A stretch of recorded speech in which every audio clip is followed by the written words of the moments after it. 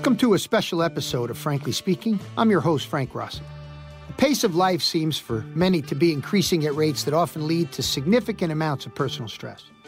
As many of you know, I am a big advocate of intentionally stressing your turf to maximize its performance, but of course there are limits. Limits that, when exceeded, can result in catastrophic loss. As professionals, we have expectations to perform from some of the most discriminating clientele in the world, the American golfer. These expectations, real or imagined, can raise the stress level if not kept in perspective. This episode is about giving yourself a break, filtering the noise, recognizing your mental health, and leading a purposeful and fun organization. I'm joined by Peter McCormick, president and founder of TurfNetDavid Kuypers, commercial operations manager for Syngenta Canada, Chris Tritabaugh, the golf course superintendent at Hazeltine National Golf Club, and Paul McCormick, the general manager at Fox Meadow Golf Club in Prince Edward Island and author of the Mindful Superintendent blog found on TurfNet. My first guest, Peter McCormick, founded TurfNet 25 years ago. I asked him about his leadership of TurfNet and how his personal experience has served as a compass in his professional life. This is a tough business, regardless of what aspect of it. But let's focus on the golf course superintendent, which is our primary interest anyway. I guess if I were to boil it down, one of my interests over the last 25 years has been to help superintendents keep one foot on the ground while they are managing and, doing all the stuff that they need to do for the golf course, which is obviously a around-the-clock responsibility, at least thinking-wise. Their brain's constantly going. I like how you went there. What did you mean when you said 1 foot on the ground? What does that mean? I mean, that's a metaphor. What did you mean when you said that? It's easy to get lost in work, which has a cost, a personal cost, a family cost. Sometimes a career cost if you really have the blinders on. I tried to make TurfNet a fun place and a place where we can be very serious when called for and also goof off a little bit when we need to and blow off some steam. We don't do jokes and have never done jokes, but I've always tried to support the interests and avocations, the hunting, the fishing, the recipes, vacation destinations, good places to stay. It's very, very common for somebody to say, hey, look, I'm going to such and such a city. What should I do? What should I see? Where should I eat? Where should I stay? That kind of thing. And there's always been a place for that at TurfNet. So how much of your own experience in this business led you to that wanting the foot on the ground? I mean, you obviously had a front row seat to how difficult the business was for many, many years. It wasn't by design, but it did evolve. How much of it was from your own interests that this is how you felt you had to take care of yourself, and therefore that meant maybe the industry could benefit from it? Well, one of the early things that I would have to point back to would be the fact that in two previous lives of mine, I had rather abrupt career changes, not of my own choice at the time, but so I got fired twice. And both times were one time more than the other, but were very different. They're very difficult emotionally, psychologically. I don't know whether it's a result of that or what, but I have had my own personal challenges with clinical depression for years. And I just felt that it's very important for me to sort of wear my heart on my sleeve and talk about the things that have worked for me, helped me move along in life. I guess I'm in a unique situation where, being sort of self-employed. I mean, I started the business myself, sold it in 2001, but still manage it. And I still consider it my own business, sort of as an entrepreneur and sort of the guiding light or visionary or whatever you want to call it. Do you think that's the case? We really need these mental health discussions more than we're having them? There's no doubt. I first wrote about depression in the industry back in, I think it was 99, at the behest of a superintendent who was struggling with it himself. And it resonated with me because I was right at that point in time, I was just identifying the fact that I had challenges as well. So, that was almost 20 years ago. What was it that when Paul approached you about this made it make sense for you? Well, I think one of the key things was that he emphasizes slowing down, filtering, maximizing your signal-to-noise ratio, if you will. In other words, you have to decide in today's day and age what you're going to pay attention to, what you're going to involve in your life. Equally important is what you're not going to. He just seemed to be, I met him years ago up there. He had also been fired just before I met him, and this had to be 10, 12 years ago. He's been writing for us for about 8 years, I think, 8 or 9 years. It just seemed to be, hey, it's great content. It's going to resonate with some people. A lot of other people might say, what the hell's this, But that's okay. That's good. If people ultimately come around to find value in some way, shape, or form in what somebody does, then it served its purpose. As we do this episode, one of the things that I think about is the courage it does require sometimes to say something different and do something different and care for yourself differently. And I guess you've really tried to do that with TurfNet. I wonder, as we wrap up, if you feel like you've been a success doing it. I always use the analogy of when I started TurfNet, there was nothing like it. Nobody had the gall to charge for information, and it was a new concept, and it was the most difficult thing I've ever done from a challenge or a courage standpoint. I always used to say it's like sticking your ass out the bus window and let everybody who wants to come along and take a whack at it. Anytime you voice a new opinion and suggest a new methodology, admit to taking care of yourself before the golf course, baby, you're opening yourself up to challenge and or ridicule in some cases. And that's difficult for some people to do, not so much for others. And the thing that you're hearing is only the sound of the low spot high heel boy.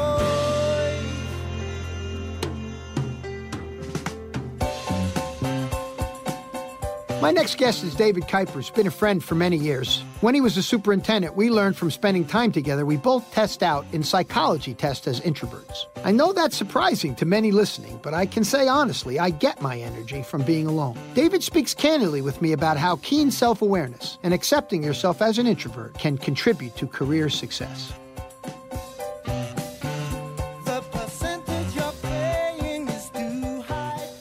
I've been fortunate all through my career. Coming to Syngenta, we're very intentional about sort of understanding our strengths and weaknesses and the things that not only we thrive off of, but the people that report to us. And so, very much the language of Syngenta is kind of your personality profile. We use DISC, being a high C or a high D, and the ability to draw your energy from contact with people and how to communicate and how to have difficult conversations with people, and understanding their frame of reference before you get into one of these conversations is critical as a sort of vehicle of communications. And from my perspective, again, I've always been pretty introverted my whole life.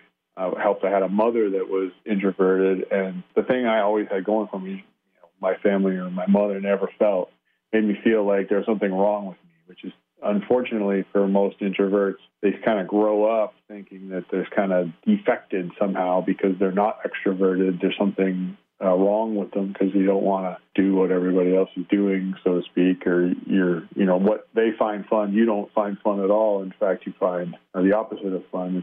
It definitely feels like work. It's just a matter of understanding what you can and can't do, but then at the same time, from a professional context, you can't use your introversion as some kind of crutch to be rude or to be uncivil to other people. So it's just a matter of having an accurate view of yourself and how you get into these things, and avoiding the things that you're not going to find fun and aren't necessary. But then, and I think this is kind of where we have our common ground, the conversation started, is you have to understand what you need to do professionally, fulfilling your responsibilities in a proper way and how to get that done as an introvert. And I don't think I found it any more challenging than your professional life in general. It tends to be challenging all by itself. But the interesting thing is to listen to you talk about the transition you've made to Syngenta, where there was a lot of emphasis, and I imagine this is in almost all corporate structures, that, you really need to assess yourself as a professional, as a person, and try to work to your strengths. But back to your days as a golf course superintendent, that isn't probably what's happening in most operations. I mean, can you imagine a superintendent sitting around with their 2 or 3 assistants saying, okay, let's take a personality test and see how we can all work together? Does it sound funny, or does it seem like that's something we should be doing more of? You're right on all counts. Never did it before. Just kind of sort of figured out how to manage. I think you're starting to run across it more and more, and the more progressive operations do it, or the ones that are owned by bigger corporations probably do something like that, just because it is so effective as you get into it. But you're correct. You see it manifest itself in, if you think about the traditional view of the golf course superintendent, I can't remember who, I think it was Dave Shagg, who was the longtime GM at Country Club in Brookline. I might be misquoting him, but I remember he had a presentation that he put up the movie poster of Shrek, and the golf professional was, of course, the princess, and but the golf course superintendent was the ogre. And that's kind of the historical stereotype, if you will, kind of like off in some other part of the property. Nobody really knows where exactly where he is or what he's doing. And unfortunately, the traditional thing is unapproachable sometimes. And that's changing, I think, for the better, obviously, and as out of need. But absolutely, I think, that's kind of why introversion, the tag gets laid on them, is because, golf course superintendents are generally not to be found. I do think that has changed pretty dramatically recently, but I hate to bring it up because I really dislike the movie, but the Caddyshack image of the golf course superintendent as a lone wolf off in some foreign part of the golf course that nobody really knows where they are or what they're doing. So, you mentioned earlier that your mom was introverted as well, and so you sort of didn't see it as something wrong with you. And on this episode of Frankly Speaking, we've really been honing in on, reflecting on our own mental well-being and our mental health. And it sounds like that really laid a good foundation for you to be mindful of your own worth, regardless of sort of what you needed to take care of yourself, that you were this way, you're loved regardless of it, and therefore you always impressed me to be an enormously, other than playing football, you've been an enormously well-grounded professional. How much do you think sometimes when they lash out at people or being a lone wolf or being viewed as an ogre isn't because we're not taking enough care of ourselves, that we may in fact be a whole profession of a lot of introverted people who are grumpy having to interact with people because they're not taking care of themselves? Again, that might be foreign to you because you've had that sort of sense of yourself for a long time, but do you see that out and about a lot, that it looks like we could be a little bit more reflective about taking care of ourselves? Yeah, I think you're sort of working in two big buckets here. I mean, from the importance of caring for yourself, and as a golf course superintendent, understanding where we are and what we are doing, and to not be kind of overwhelmed, that's a critical piece of caring for yourself and really just having that accurate sense of yourself. I mean, the nature of the job as a golf course superintendent, it's incredibly complex. It's actually the opposite of what sort of historical grass farmer sort of stereotypes. You're talking about budgetary pressures and weather pressure, which is constant. And then you add on top of that, you got labor challenges and regulatory pressure all over the place. And on top of all of that, you've got the incredible complexity of all the stakeholders in your world, whether you're talking about a private golf course or even a daily fee thing. The expectations of the customers vary dramatically across the spectrum, and it's impossible literally impossible to please everybody at any given time. And golf course superintendents, I'm sure everyone within the sound of our voices has been told probably every season that the golf course has never been better or never been worse. And I'm sure there's a certain percentage of them that's been the same day. And and with that sort of underpinning the whole thing, it could be a source of incredible anxiety professionally if you're sort of unmoored from your own reality that is actually going on, right? I mean, one of the commitments I've made to myself, even when I was a golf course superintendent, and it's continued, is, you want to have an accurate view of reality on a day-to-day basis. And if you can do that for yourself and achieve that, then you aren't thrown to the waves, if you will, of sort of the last customer or the last golfer that you've spoken to, which is critical in that job, and it's been useful to me as I go through. You have to have, what Warren Buffett calls your inner scoreboard, right? Mm-hmm. So you know when the golf course is good, and you know when it can be better, and you know why, and you know what the plan is to move it. And so when some group of golfers stops you and either tells you the greatest thing that ever happened to the golf course or perhaps the worst, it doesn't really matter. It's just kind of noise, because if you've got yourself sort of grounded properly, then just taking customer feedback for what it is. That's right. If you don't do that, it's a roller coaster ride of emotion, which it could just be a nightmare. Well, and inner scoreboard or inner center or whatever it is, that place inside of you that tells you the truth no matter what. And even if that truth is really good, sometimes I think we have a hard time. We're often very critical of ourselves, and it's hard to find that sort of inner scoreboard or even know where to look. And recently, we approached you about supporting a retreat that we held at Prince Edward Island, and you were kind enough to rally that support within Syngenta Canada to make it happen for 12 professionals in this business to go out to Prince Edward Island and think about these issues with regard to caring for ourselves, and in your way, either inner scoreboard or inner center that tells you, you're okay just the way you are, and here's the things you need to really take care of yourself to be a better professional. When we pitched you this idea, David, it didn't seem like it was a hard sell. You seemed to have a sense of the importance that this industry needs to place on our own well-being. Can you talk a little bit about what that meant for you to be able to support it and even sort of boast about it within Syngenta as being important for well-being? I know Syngenta has a real commitment to the well-being of the golf course superintendent, supporting the 5K recently down in San Antonio and that well-being mantra you guys had.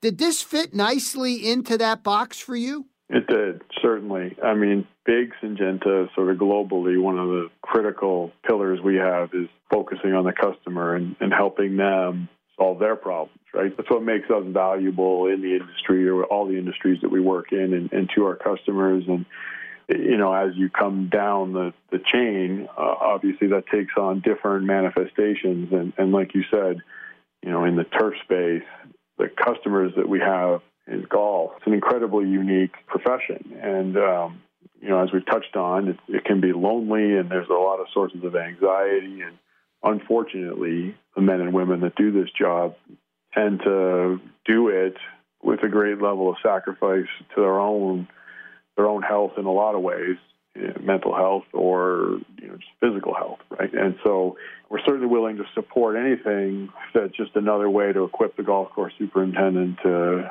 address their problems, and whether they're professional or personal. And so obviously the best way we do that is through the core business, which is continue to just innovate technologically from a chemistry space to solve problems. But Syngenta is a big operation, and it has access to a lot of resources and access to a lot of things. So if we can do supplemental things that can further a golf course superintendent's ability to solve their problems and to address the things that challenge them, I mean, some of these things are a little more practical. Superintendent University up here in Canada, or the program that grew out of that in the United States, Syngenta Business Institute. Mm-hmm. Those are, a little more practical ways. But, I mean, if it's things like your physical health and your mental health, it's an important thing to support, and it's an important message to send. And it, like I touched on earlier in our conversation, it's a resource that I have access to as an employee of Syngenta. We're very concerned about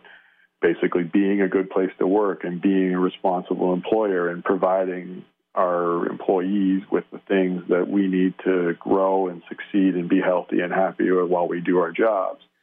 And typically the industry, golf course superintendents, do not have access to that. So if there's a way to do it, and in the case of Prince Edward Island, the work that Chris and Paul do along with you, I've crashed a couple of different sort of seminars that they've been working on through the past couple of years, in addition to knowing them both personally, obviously. So you knew that they have a high level of empathy and a high level of understanding of what the specific challenges of a golf course superintendent are, and that they would deliver an authentic program for the group that was going to gather out there. All right, let's take a break. We'll get a message, and we'll come back and continue this conversation. This is Frankly Speaking. I'm Frank Rossi. True plant protection comes from within. Civitas Turf Defense is more than a fungicide and more than an insecticide. It's a plant protection product that works within the plant to produce strong, healthy turf. With a chemical structure that resembles the natural paraffins found on leaf surfaces, Civitas Turf Defense takes an entirely different approach to turf management, a proactive one.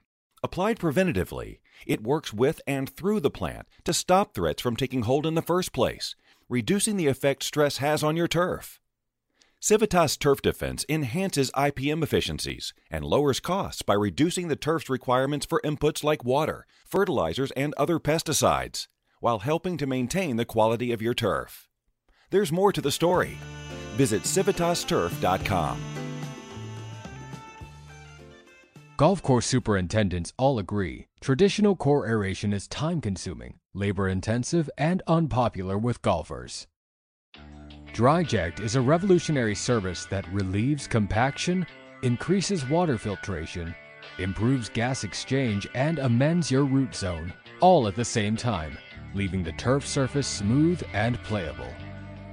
Best of all, an independent DryJect service professional does it for you. There and gone before you know it. DryJect, the only process in the world that aerates, top dresses, and amends in one pass. Visit DryJect.com to locate your nearest DryJect service center. Paul MacCormack has been an important person in my life from the minute I read his blog, then spent a few minutes with him. Paul has become an outspoken leader of the role of improving mental health using mindfulness techniques for golf course superintendents. We chatted about where we are now as an industry.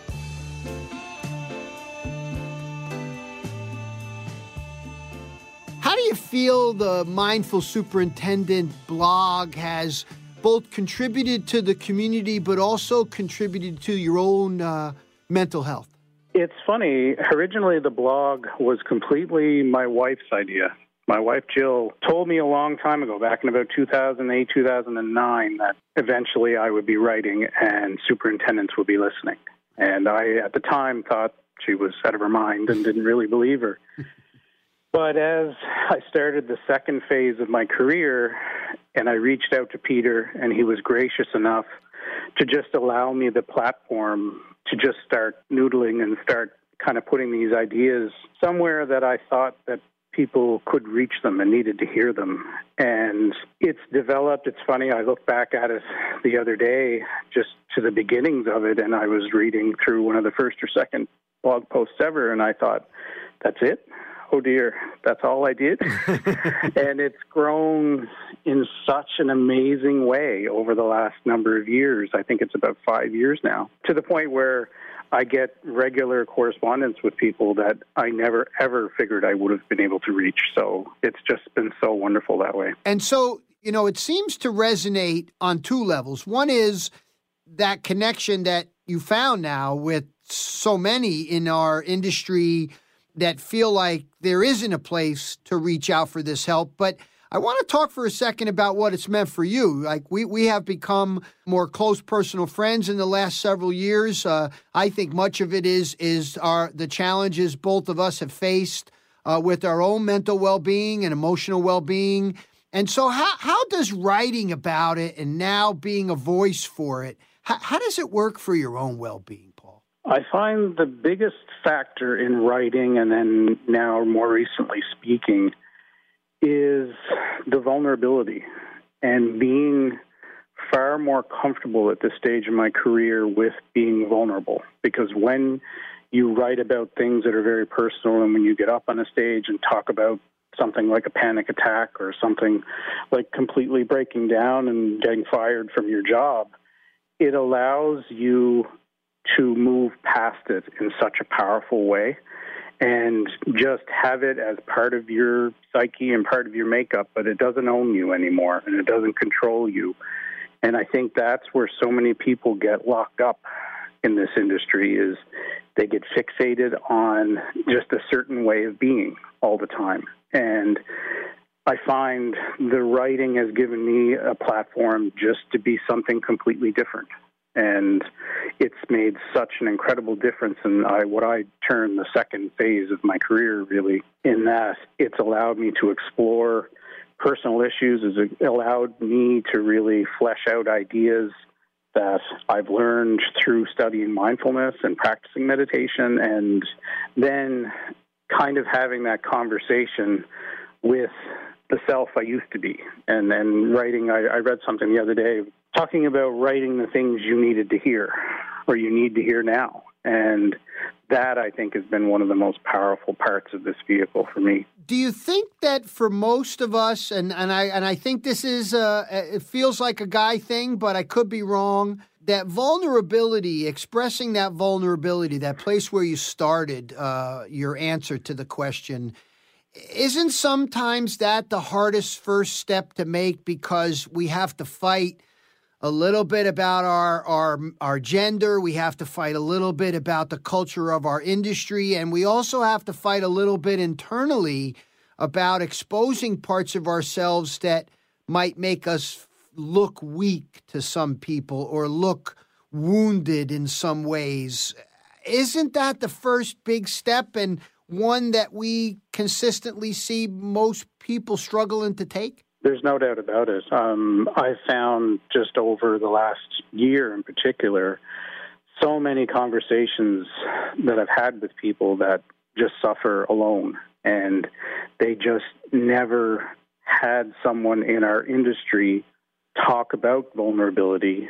And I mean, it's not just me. It's starting to be more prevalent and more accepted in the industry, which is, I like to think TurfNet played a big part in opening that portal. And I think as people get by the gender thing, get by the maleness, but even the female side of things, like even the people like Alicia Schwab and Mo Robinson and those guys, they have their own struggles.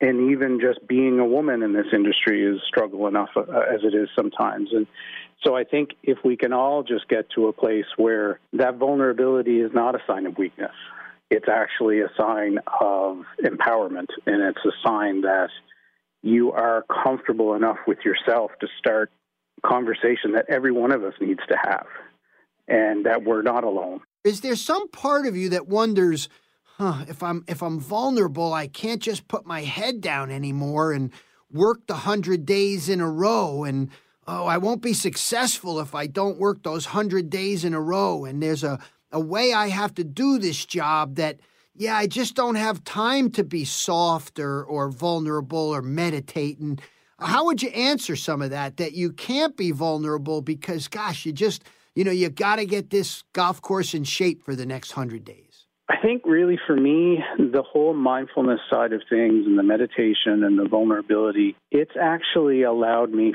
far more space to be a better superintendent, not the other way around, as you were speaking. Like, there's still times where you have to put your head down and you have to focus and zero in on what you're doing on the golf course and you have to be immersed in it.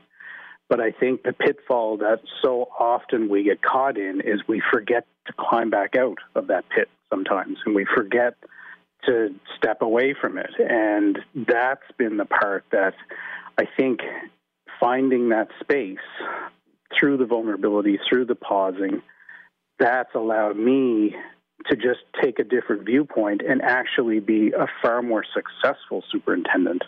I think we were speaking the other day, and you asked how the grass was this year, and I think I did less this year than I've ever done, but it was the best year I've ever had as far as growing turf. So it really speaks to that same minimalistic tendency that has flowed through architecture, through greenkeeping, through guys like Chris, like less is more, but doing things better.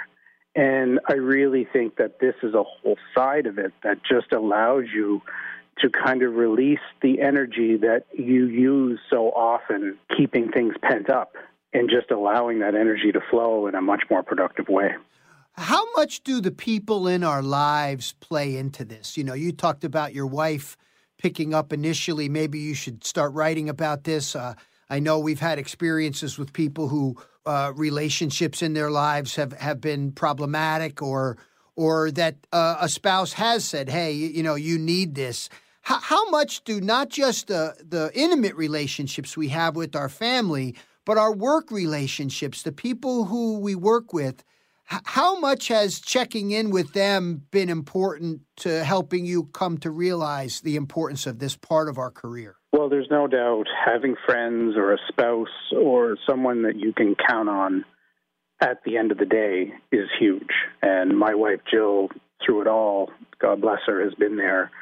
And been there in a way that has both directly and non-directly, like just given that nudge to say, hey, it's kind of gone too far this way, or hey, I really appreciate what you did yesterday, or just those simple things. And really for me, it's all about presence, and it's all about feeling present when you're home, and then actually using that same presence to be the best leader you can be at your golf course as well, whether it's talking with golfers, whether it's talking with your staff, whether it's interacting with the clubhouse staff, treating people like real people and having that human interaction makes you a far better leader in the long run, and is going to make your job easier just by default, because you're not creating tension in relationships and you're not reverting back to unhelpful tactics to cope and get you right through the day. But you have to be willing to be open to listen to somebody tell you,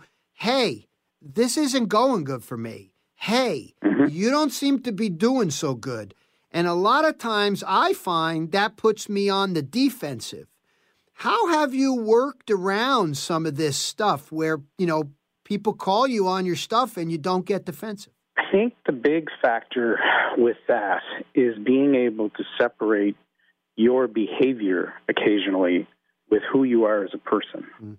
And I find for me that's been a really powerful, intentional message that I've tried to foster over the last few years. Is someone can call me out on something, like my wife being the perfect example of just the gentle reminders of, hey, things have gotten a little out of hand or have gone a little too far with your sleep or whatever.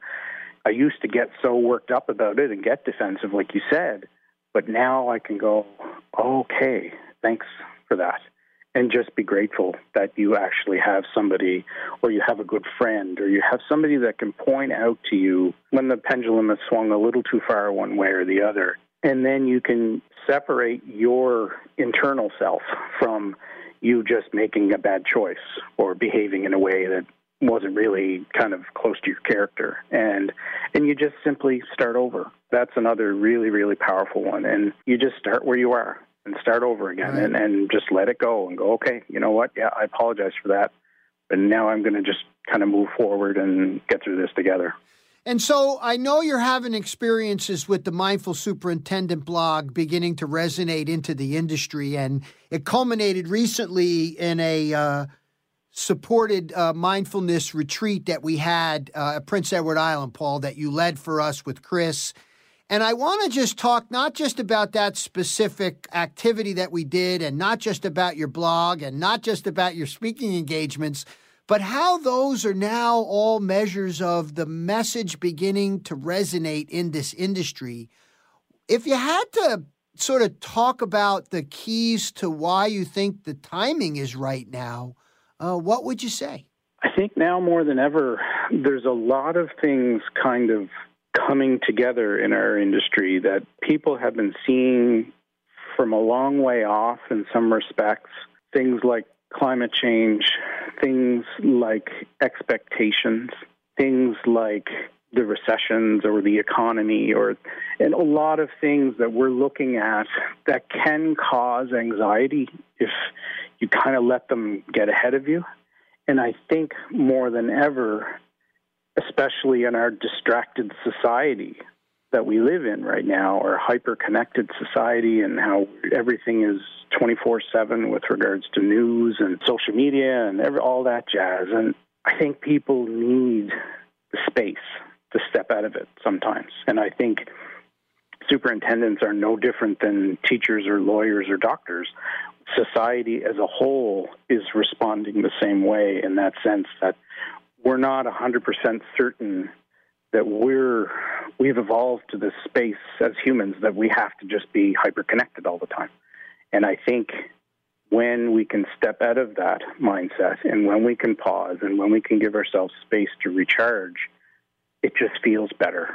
And I think that's what people are starting to appreciate and starting to realize, that it doesn't always have to be the latest, greatest app or the latest, greatest technology. It can actually be something very, very old and very, very human, in the sense that just being together, just having space to yourself for reflection, and just giving yourself the time to recharge actually are all incredibly important tools that we can use, not just as superintendents, but just as people. And it seems to a certain extent, Paul, as we wrap up, that by stepping back a little bit, it's sort of another way of leaning in. No doubt. And again, that the whole leaning in comes back to that vulnerability and not suppressing it or not running away from it or not using something to cope. It's really just training yourself to just be, and just be there as much as you possibly can be. And when you're present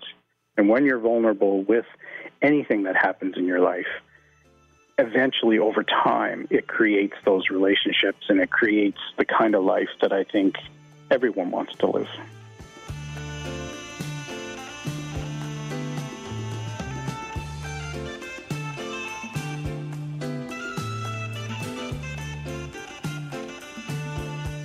My last guest, Chris Tritabaugh, thrust onto the golf industry stage at the highest level during the Ryder Cup in 2016.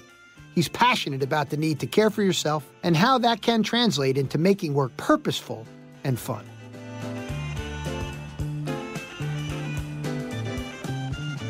So, Chris, you made quite a bit of headlines in the Twittersphere this year about taking a nap and how you had to justify that in so many different ways. And it was so fascinating to watch that conversation evolve.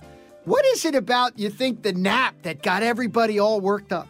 You know, I've thought about that a little bit. It is pretty interesting in that I think what happens is, you know, we're in this industry where we work for people who are oftentimes very successful. You know, certainly at a private club, that's the case, where you have this whole group of membership that's successful. And I think it's over time. This isn't something that happened all at once.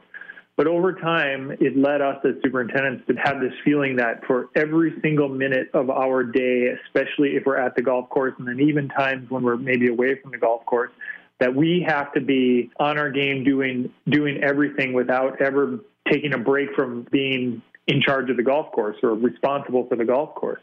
Because we're worried that, you know, we have these multiple different people who are all judging us all on the golf course at the same time. So if that makes sense, I think that over time what that's led to is this idea that, well, we can't ever just stop and rest and take this break from what we're doing.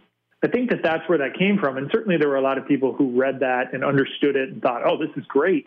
Maybe they do it themselves, or maybe they are just interested in the idea of doing it, or they see somebody who's at a club that of this nature who does it, and they think, oh, well, that's really great. I want to do that. But then there's others who they don't work like that, and they can't imagine that, boy, if I ever stopped and took a nap during the day, what an appalling waste of time that would be. And they would be judged by whoever it is they work for in a very negative way for doing so. So you're not judging yourself that way, and yet you're doing it. Why? Well, I'm not judging myself in that way, which I think is something that we need to look at in this industry is how do we judge ourselves? And I just say the simple phrase of we need to give ourselves a break.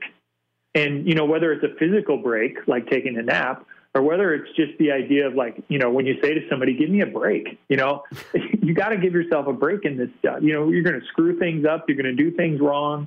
You're going to make the wrong decision at the wrong time. You're going to say the wrong thing to people. And sometimes we just need to give ourselves a break and understand that that type of thing is going to happen.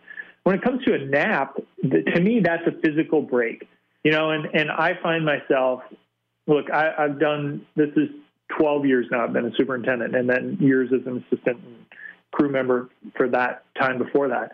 There are times during the day when I'm just exhausted and just need a break. And I know that if I continue to push through that for the sake of I'm just going to do this and I need to be conscious and doing what I do all the time, that I'm not going to be nearly as effective as if I stop, lay down on the couch that I have in my office for 20 minutes and just take a rest. And then I get up and I'm 100% better and I'm right back where I need to be. So how much of the resistance to doing it, or the folks that say, boy, what a waste of time, or the folks that might be listening to this and say, what do you mean need a break? I'm getting paid to work. Yeah. How much of that sort of hard driving judgment on themselves then makes their way into the way they operate their organization? I would say a lot of it.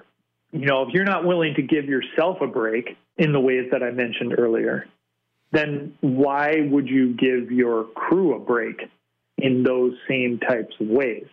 And by break, I mean a physical break, sitting down and stopping work for a few minutes. But I also mean all the other things, people making mistakes and people not doing things exactly the way that you might have envisioned it. If you can't do that for yourself, then how are you going to be able to do that for others? Would be my feeling. Yeah, and isn't that the nature of, the 100-hour work week as a badge of honor, if you will? The saying that I've been really mindful of lately, we wear the way we work consistently as a badge of honor and not giving ourselves a break. I'm wondering, and I wonder if we're all starting to question, is that actually a sign of a dysfunctional organization? Well, certainly there are lots of places that have a lot of success doing things just that way. And so it would be not right for me to say that that's, dysfunctional, because I can't say I've worked in an operation that's of that type.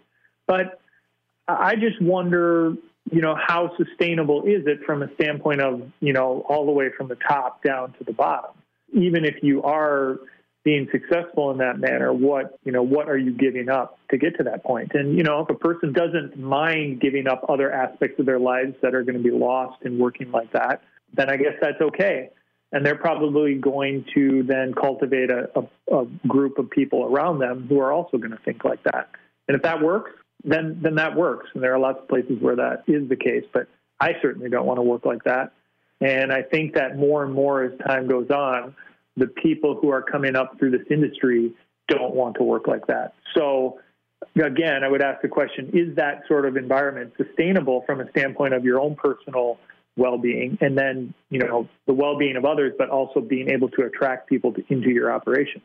I don't know the answer, but it would seem that will diminish as time goes on, that sustainability of that type of operation. Well, and I think the point you made there about it being attractive is one worth noting. If we're going to attract people to this industry, especially the next generation of professionals, my sense is a lot of these young people are thinking about their whole life, not just all the time they're going to spend at work, that there is this quality of life.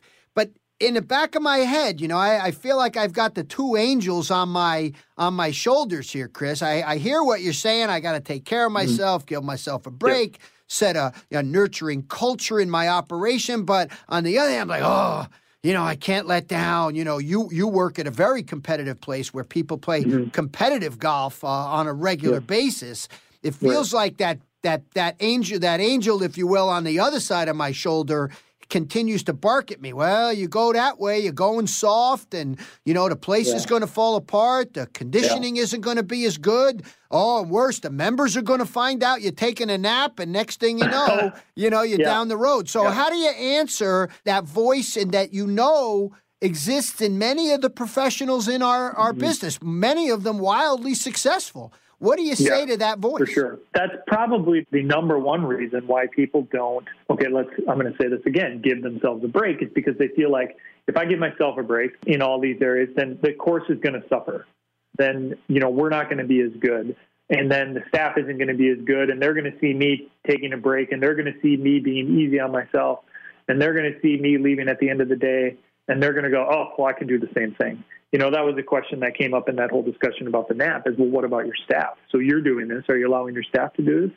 And my reply to that would be, yes, I am. If they want to take a break at lunch and they're in here during their lunch hour and a nap is something they want to do, then sure, that's fair. But to answer your question and to get into what you are saying about, does the quality have to suffer? I think that's why people wouldn't stray away from this idea, this mindset, is that they think that the quality is going to suffer, but it doesn't. And when people ask me, well, how can that be? And I think it's because of the type of culture that you have. I mean, we talk about that all the time. We have this expectation when people come to play golf at Hazeltine, it's a little bit like, I don't want to sound pretentious saying this, but it's a Disney World-like type of thing where people are going to, because they stand on that first tee and they go, okay, they hosted Ryder Cups and PGA Championships and U.S. Open, and this is going to be great. And it's going to be, wow, this is going to be fantastic today. I'm so excited.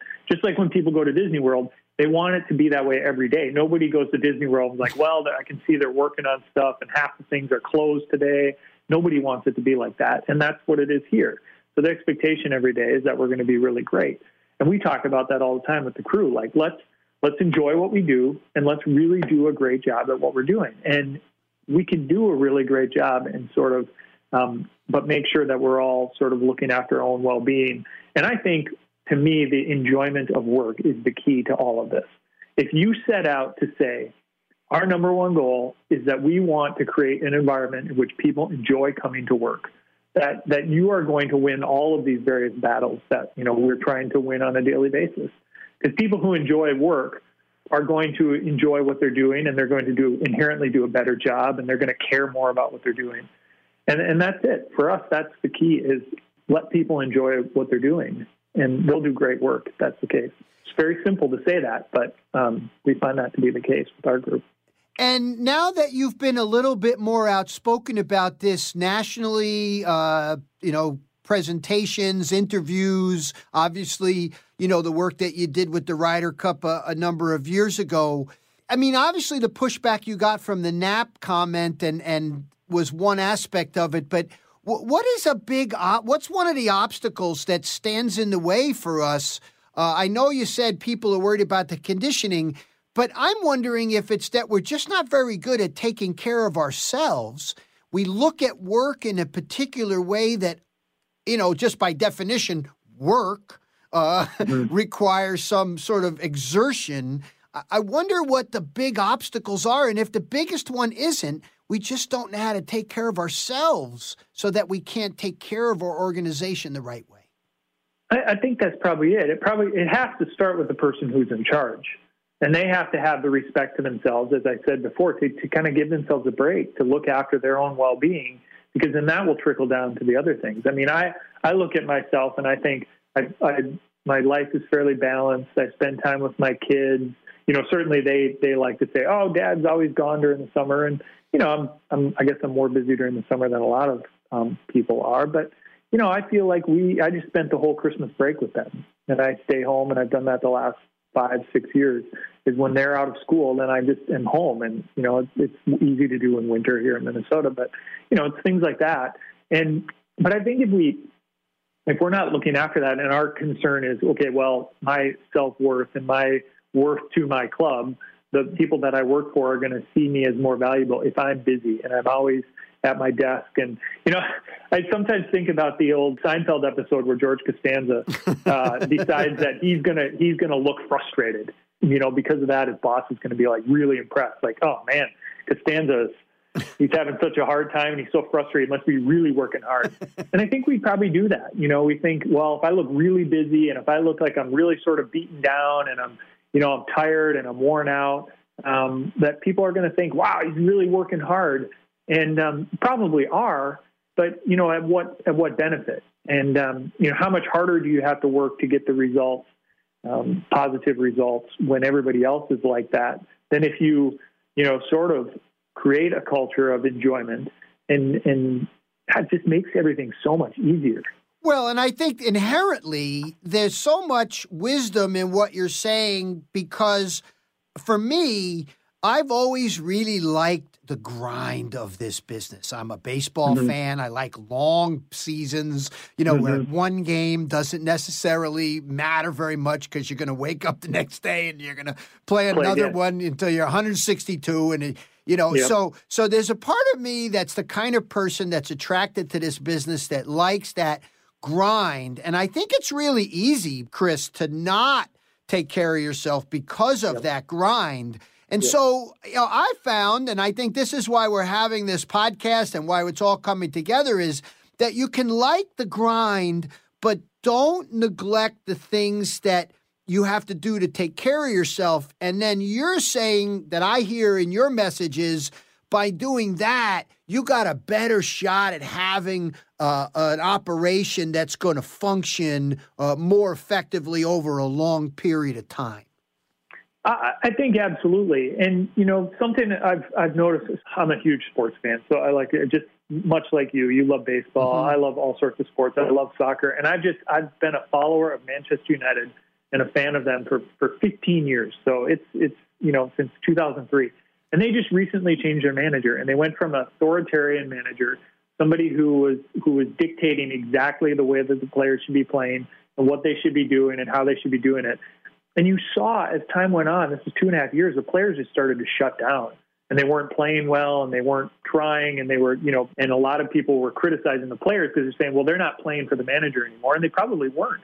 New manager comes in, and basically all he does is say to them, go and enjoy yourselves. Go in and express yourselves and play the type of football that you would want to play and enjoy yourselves. That's it. That simple message. And bang, they're just like off and running. And these players who are awful are playing really, really great. And sometimes I think it's that simple. Like if we just say to the people that work for us, just enjoy being here. Enjoy spending time with your friends. Enjoy the jobs that you get to do on the golf course. You know, enjoy being part of something that creates this great product. That it's amazing motivator for people to want to do a good job, their own personal sort of pride in what they're doing. And when you're not standing over them saying, do it like this, do it like this, do it like this, and when they don't do it that way, you go, what are you doing? Why aren't you doing it the way that I told you to do it? I'm shrinking that down into a very, you know, sort of focused manner of thinking about it. But that's it. It's this authoritarian way that really makes people not work effectively. And if you pull that back and you say, hey, look, have a great time. Enjoy what you're doing. We want to do a great job, but most of all, we want you to enjoy being here. All of a sudden, that great work that needs to be done to really get a great product, it just happens naturally.